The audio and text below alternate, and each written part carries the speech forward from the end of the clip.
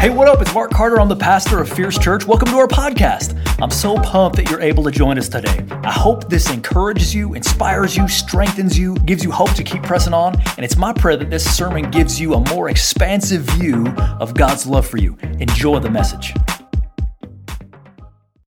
Jesus is looking for people. Just because nothing good has come from your situation doesn't mean that it won't. Last week we spent some time in Bethlehem. This week we're going to spend some time in Nazareth. Nazareth is a really important place to the Christmas story because while it's not where Jesus was born, it is where he spent the largest portion of his life. And place matters. God came to deliver human beings in a particular place. Christianity happens in particular real-world places. It's not just like somewhere. This isn't once upon a time stuff. Now, if I were God, I wouldn't pick a place like Nazareth. I'd pick something that was way more public, something like the release of a Star Wars movie, or I'd do it during the Super Bowl halftime, or I'd wait till the New Year's Eve ball was going to drop. Especially for Christians, I'd probably do some kind of unveiling at Chick-fil-A. But instead, Jesus was born in this smelly, dingy barn. He was born in Bethlehem, but he grew up in Nazareth. Nazareth was insignificant. See, Nazareth was in the middle of nowhere. Even if you lived in Jerusalem and you saw this place called Nazareth, which is where this takes place, you'd think, man, I don't ever want to go to Nazareth, which is why Nathanael said, can anything good come out of there?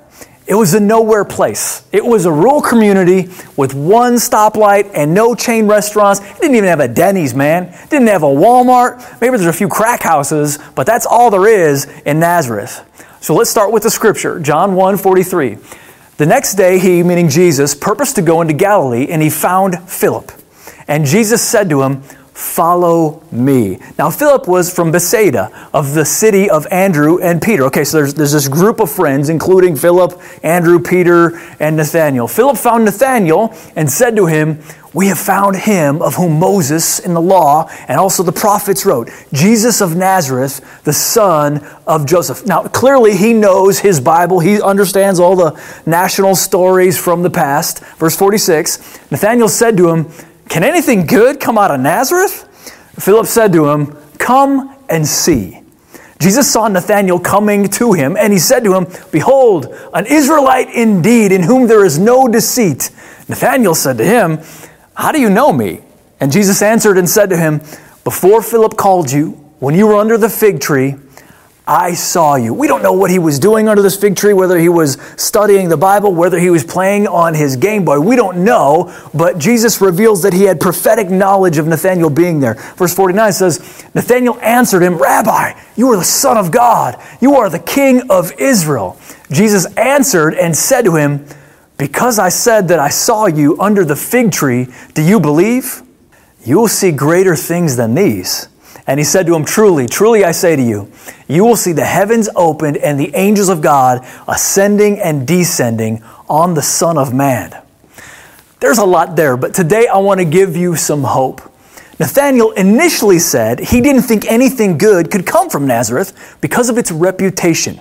As we look at the text today, I want to give you 3 reasons to rejoice no matter what has happened. Number 1, Jesus is looking for people to do good to. Remember in verse 43, Jesus found Philip, and Jesus said to him, follow me. Right now, Jesus is looking for people. Now, Jesus is omniscient. That means he knows all things. So he knows where they physically are, like Nathanael, but he's looking to befriend them. Even during COVID, Jesus is looking for people, and he will use even this tough year to draw them to himself. When people come to the end of the rope, you guys know this, when they undergo trauma or they run out of money or we run out of workarounds, when we've had a horrible year, one of the things that happens is either they harden their hearts toward God or they soften to him. They begin to wonder, is there anything else? Is there anything that I'm missing? Dr. James Dobson said this. I don't think he's the first one to say it, but he's the one I found who said it.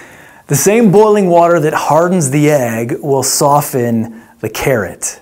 Now, People don't write on their shirt which one is happening to them. They don't write hardening toward the Lord or softening toward the Lord on their forehead so that we know about it, but it is happening for a percentage of our friends and family.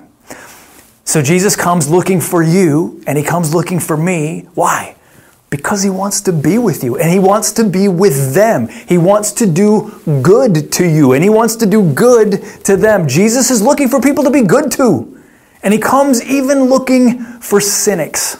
Think about this. Who are the people in your life you'd like to see Jesus do good to? What would it mean if they had the favor of God on their life in a tangible way that everybody could tell? Do you know anyone who you're thinking, man, I'll tell you what, if they could just let go of their insecurities or quit pushing in the wrong direction or get healed from that horrible family background or overcome some of the generational voices that have convinced them that they can't, or become a more genuinely loving person, or a person who's finally able to be at peace with themselves. Jesus does all that. Do you know anyone that could use a little bit of Jesus? Do you know anyone that you'd be like, man, if Jesus would just do a radical work in their life? Well, do you know that that's what Jesus does? And notice this, after Jesus found Philip, Philip suggested to Nathanael that he should meet Jesus as well. It was in verse 45. Check this out. Check out the progression here. Philip found Nathanael and said to him, we have found him whom Moses in the law and also the prophets wrote, Jesus of Nazareth. A lot of finding going on around here. Now here's the secret. Here's the thing we need to remember. Found people find people. And it's because they go looking. Found people find people because they go looking. What does it take to help people find their way to Jesus? Remember this. Before someone trusts Christ, they trust a Christian. Now, it doesn't take a perfect friend. It doesn't take a has-all-the-answers friend. It doesn't take like a morally mind-blowing friend, but it does take an actual friend. Before someone trusts Christ, they trust a Christian. I mean, this is how it was with all these guys. They're all talking to one another. You got Nathanael, you got Philip, and you got Andrew. All these guys are friends. That's why they trust one another with this testimony about Jesus. Philip doesn't argue with Nathanael. He just gently offers a challenge like you and I could do so easily in so many relationships. He doesn't have all the answers. He just says, hey, come and see. Just check it out. Okay, so when I was a young Christian, I was so excited to tell people about Jesus. I felt like I had this great big piece of chocolate cake that I wanted to share with everybody. But for some reason, when I would explain some of the things that God was revealing to me, it's like they didn't want a bite of the cake. They couldn't see the cake as cake because they'd not discovered it for themselves. It was just some information that some Yahoo was trying to push on them. There's a danger to giving people too many answers before they're ready. It's only when people do a chunk of the discovering on their own that they really own it as theirs. Some of y'all know what I'm talking about. Now, Nathanael's initial response could be off-putting. Remember verse 46, he says, can anything good come out of Nazareth? I don't know, but if I'm Philip right there, I'm probably like, gosh, okay, then I won't bring it up. But Philip said to him, come and see. One of the reasons that Jesus says Nathanael has no guile is that he clearly has an open mind that is willing to reconsider, even though he's already written it off. This is really important. Many of us get so discouraged because somebody had an initial reaction to our faith in Christ, but we don't count on Jesus. Somebody say Jesus. We don't count on Jesus to keep giving people an open mind despite what they've already said. You've done this, haven't you? You said something really kind of loud and brash, and then you rethought about it, and you're like, oh, maybe I was totally wrong about that. Well, people do that all the time, and Jesus gives people the grace to do that. Philip didn't just tell Nathanael about Jesus. Once Nathanael had reconsidered, he offered to go with him to meet Jesus. And when he did, he found that Jesus was already looking for him. So here's something that you and I could do, whether you're watching online or you're at the house church or you're watching on your own at some point in the future. Maybe it's not even Christmas time where you are right now, but invite somebody to either attend your house church with you or send them the link for Christmas Eve services for Fierce. That's at fierce.church/Christmas. We made it kind of easy for you to remember what that URL is. Maybe it's someone in your Zoom work group. Or maybe it's somebody that you ride along next to on the ellipticals. Maybe it's a person that you only see where you go to the craft store or to the grocery store. Maybe it's your finance person. Maybe it's your anybody. Maybe it's your divorce lawyer. Maybe it's an old friend that you haven't talked to in a while. But here's what we know. A percentage of them will be freshly open to the idea. If you ask them about it after you send them the link, they'll be open to, maybe I'll reconsider that, that going with them thing. Now, if you're watching at some future date, just remember, it doesn't have to be about Christmas. You can do this whenever you want to. Okay, now in the chat, is there anyone in your life right now that might be open to attending a Fierce service, either virtually or physically? And if it's awkward to share their real name, just share a code name that you make up for them. What would stand in the way of you inviting them to Christmas Eve or another service this year? Jesus was there when you thought no one was. Verse 48, Nathanael said to him, "How do you know me?" And Jesus answered and said to him, "Before Philip called you, when you were under the fig tree, I saw you." Nathanael knows exactly what he's talking about. Jesus has the capacity for knowing things that is more than human. What are we saying? Jesus knows Nathanael before Nathanael knows him. Jesus knows us before we know him. Jesus knows our friends and family before they know him. Jesus isn't just aware of the fact that Nathanael was under the tree or even which tree it was. He says, "I saw you." He's omniscient. That means he knows all things actual and all things possible. He knows everything about you, everything about those you love. Jesus knows all about our past, and it doesn't stop him from wanting to be with us. We have to remember that everybody has a story, and Jesus knows that story. And Jesus wants to reveal to him that he knows them in unique ways that nobody else does. This can be really powerful, man. There's a difference between knowing facts about somebody and someone seeing us. My wife knows that I know all kinds of facts about her, and I could talk for hours about all those facts. But she also knows what it feels like when I look across the room or across the table and look at her with an affection and a love that is uniquely ours. And there's no way she can really tell you about that. She can't make you feel that I see her. Okay, and that's about as close as you get to where the magic happens, I'm just telling you. But this is what Jesus says. He says, "I saw you when no one else saw you." Jesus sees us, and he sees those in our lives who don't know him. And he says, "Hey, I was with you when you didn't know I was. I was never not there." There's never a point where he didn't have his eye on you. Maybe this Christmas you feel alone, you feel insignificant, you feel passed over, and you feel like, man, I ain't getting God's attention. Hey, he sees you, he knows, and he cares. Some of you feel like you've been in Nazareth your whole life. Maybe you feel like a middle child. I'm a middle child, I know what that's like. Maybe your family didn't love you. Well, maybe you've always felt like you had a smarter older brother or cuter sister, and you just always felt like, I don't matter. I'm insignificant. Who am I? I'm not important. Hey, listen to me now. You are not forgotten. I'm telling you on the authority of God's word, you are not alone. You are not insignificant. And even during COVID, Jesus saw us. Jesus has been with us. Even during a COVID Christmas, Jesus is looking for people still and wants to use this dark year to bring them to himself. Okay, so this is a little bit more personal story, but when I came to know Christ, the story that I was told was that, hey man, initially we were with God in the garden, but then because of our sin, we had to be separated from us. Essentially, not only did he, remove us from the garden and from his presence, but then he essentially in some ways abandoned the world or left us behind. And that was such a hard thing for me to think about because I was like, well, God is like the perfect parent. And I would ask him, I would say, God, how could you leave us like that? Like, what was that?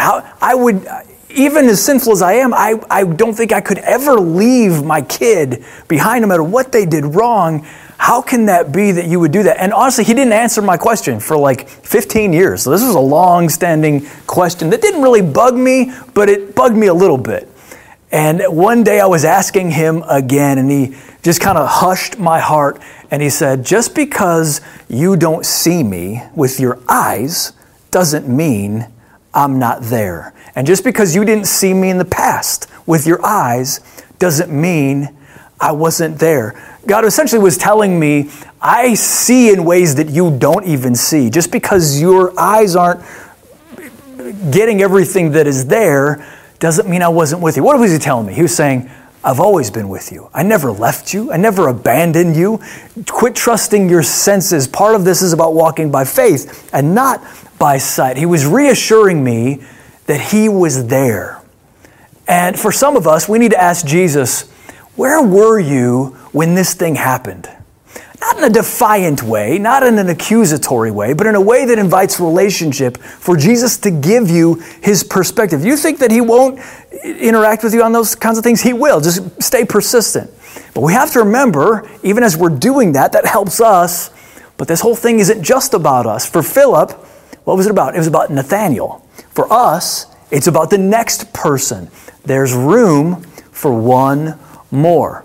There's something about experiencing something that was hard that qualifies us to minister to people with that same difficulty. You ever notice that people who are most compassionate with someone's past struggles are often people who also had past struggles? Aren't alcoholics who are in recovery the ones who sponsor people who are trying to get out of that addiction? Aren't those who suffered abuse and survived through it? Aren't they the ones who go back and help people walk through abuse?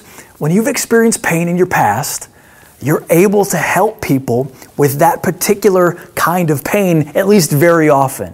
And I really believe that we underestimate that there are unique opportunities that God gives us to help people who are a little weird, a little quirky like us. I mean, probably most of you have felt this at some point. You're like, I feel weird. Well, maybe there's a special brand of weird that your weird ministers to. A lot of what we think makes us weird is exactly what could open the door to talk to somebody with our same weirdness or our same struggle or our same sin or the same past. And when we have the courage to step toward those people, when we have the courage to share our struggles, admitting our own, and instead of running away in fear of being exposed, when we have the courage to share that, it goes a long way toward helping people feel like Jesus sees them.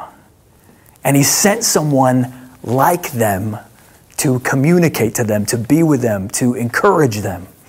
Okay, so again in the chat, is there an area of life where you've been truthfully hurt or disappointed that might be an open door to share with someone else's pain? To the degree that you're comfortable, go ahead and share that in the chat or with the room.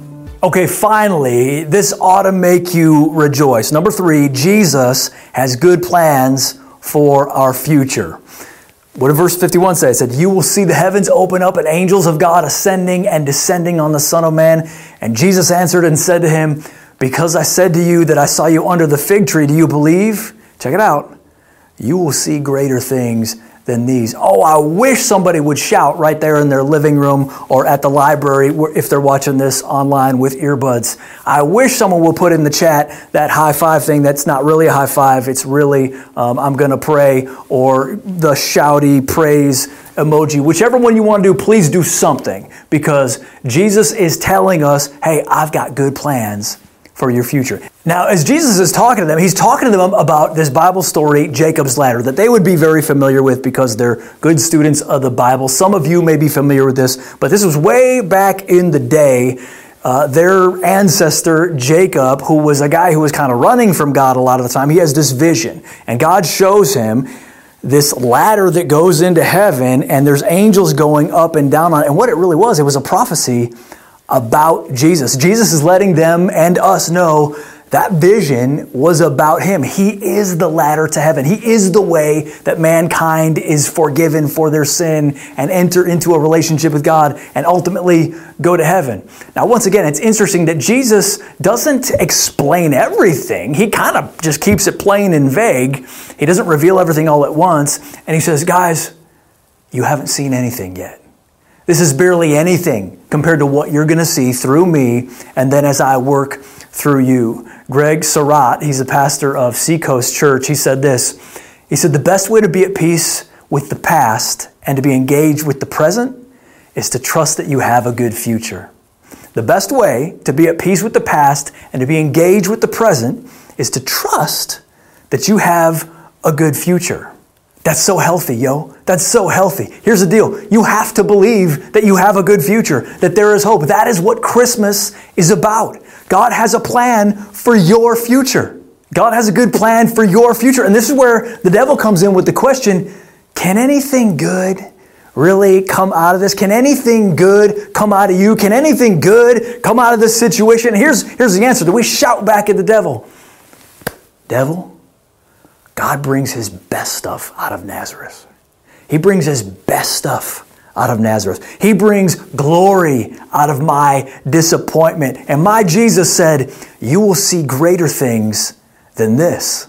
Jesus says, it gets better than me just knowing things about you. He wants you to go with him to change the world. God has good plans for your future and for their future, for your friends and family, for those you love, for your coworkers. If we will invite those we love, not having all the answers, to meet the Jesus that we are coming to know. Jesus is looking for people to be good to and to be good through. Let's say that you have a friend and they know that they could do much good to your future, but then they shrug it off. There's like, I don't really care about that opportunity. I don't care if anything goes good for them. How would you feel about that friend? You might start to debate whether or not they're your friend at all because they have the power to do your future much good, but then they don't do it much good. What if, because of your invitation, even one of your family members changes their story at Christmas? What if instead of telling the stories of their own traditions, they took that story and they included it in the larger story of what God has done for them in Christ? What if their entire outlook and their entire hope and their entire purpose and their entire posture changed because you said, come and see? Now, Jesus closes this encounter by essentially saying, you ain't seen nothing yet. You'll see greater things than these. You've only seen a very small demonstration of my power. Here's the deal. Jesus promises that one of the characteristics of those who walk with God is they know his power. That is our inheritance as his sons and daughters. In his prophetic allegory, The Vision, Rick Joyner writes of an encounter between an angel and a human that is part of the army of the Lord. Listen to what he says. It's very telling. We have witnessed many wonders. This is the angel talking to the human. We've witnessed many wonders since the creation. But the voluntary suffering of men for the Lord and for their fellow men is the greatest wonder of all. We too must fight and even suffer at times, but we dwell where there's such light and glory that it's very easy to do this. When we see men and women choose to suffer for a hope they can only dimly see in their hearts, it causes even the greatest angels to bow their knee and gladly serve the heirs of salvation. We marvel at the dedication of you who dwell with so little encouragement in a place of such darkness and evil. Do you hear what he says? Now, I know that it's not the Bible, but it's still a good representation. He says, part of being on earth is that you have this significant darkness around you that keeps you from seeing God's glory, but it will not always be so. Paul echoes this idea in 1 Corinthians 2:9. What did he say? He says, no eye has seen, no ear has heard, and no mind has imagined what God has prepared for those who love him. So you ain't seen nothing yet. And when you and I are welcomed through the gates of heaven, I imagine one of the first things that someone will say as they greet you at the gate is, you ain't seen nothing yet. Do you want to share that with somebody? I want to close today's message by asking you to pray with me. God has seen me. God knows me. I ain't seen nothing yet. Let's say that together. God has seen me. God knows me. I ain't seen nothing yet. I want you to repeat this throughout the Christmas season. God has seen me. God knows me. I ain't seen nothing yet. On the dark days, God has seen me. God knows me. I ain't seen nothing yet. Let's pray. Jesus, we thank you so much that you are so good to come looking for us. Thank you for revealing who you are to us. Thank you that you're so much more than human. Thank you that you are omniscient. Thank you that you know everything about us and you are always there, even in the tough times. God, we lift up this season. Would you help us to remember that you have seen us, that you are with us, and that the best really is yet to come. We ain't seen nothing yet. I want to ask finally that you use us this holiday season.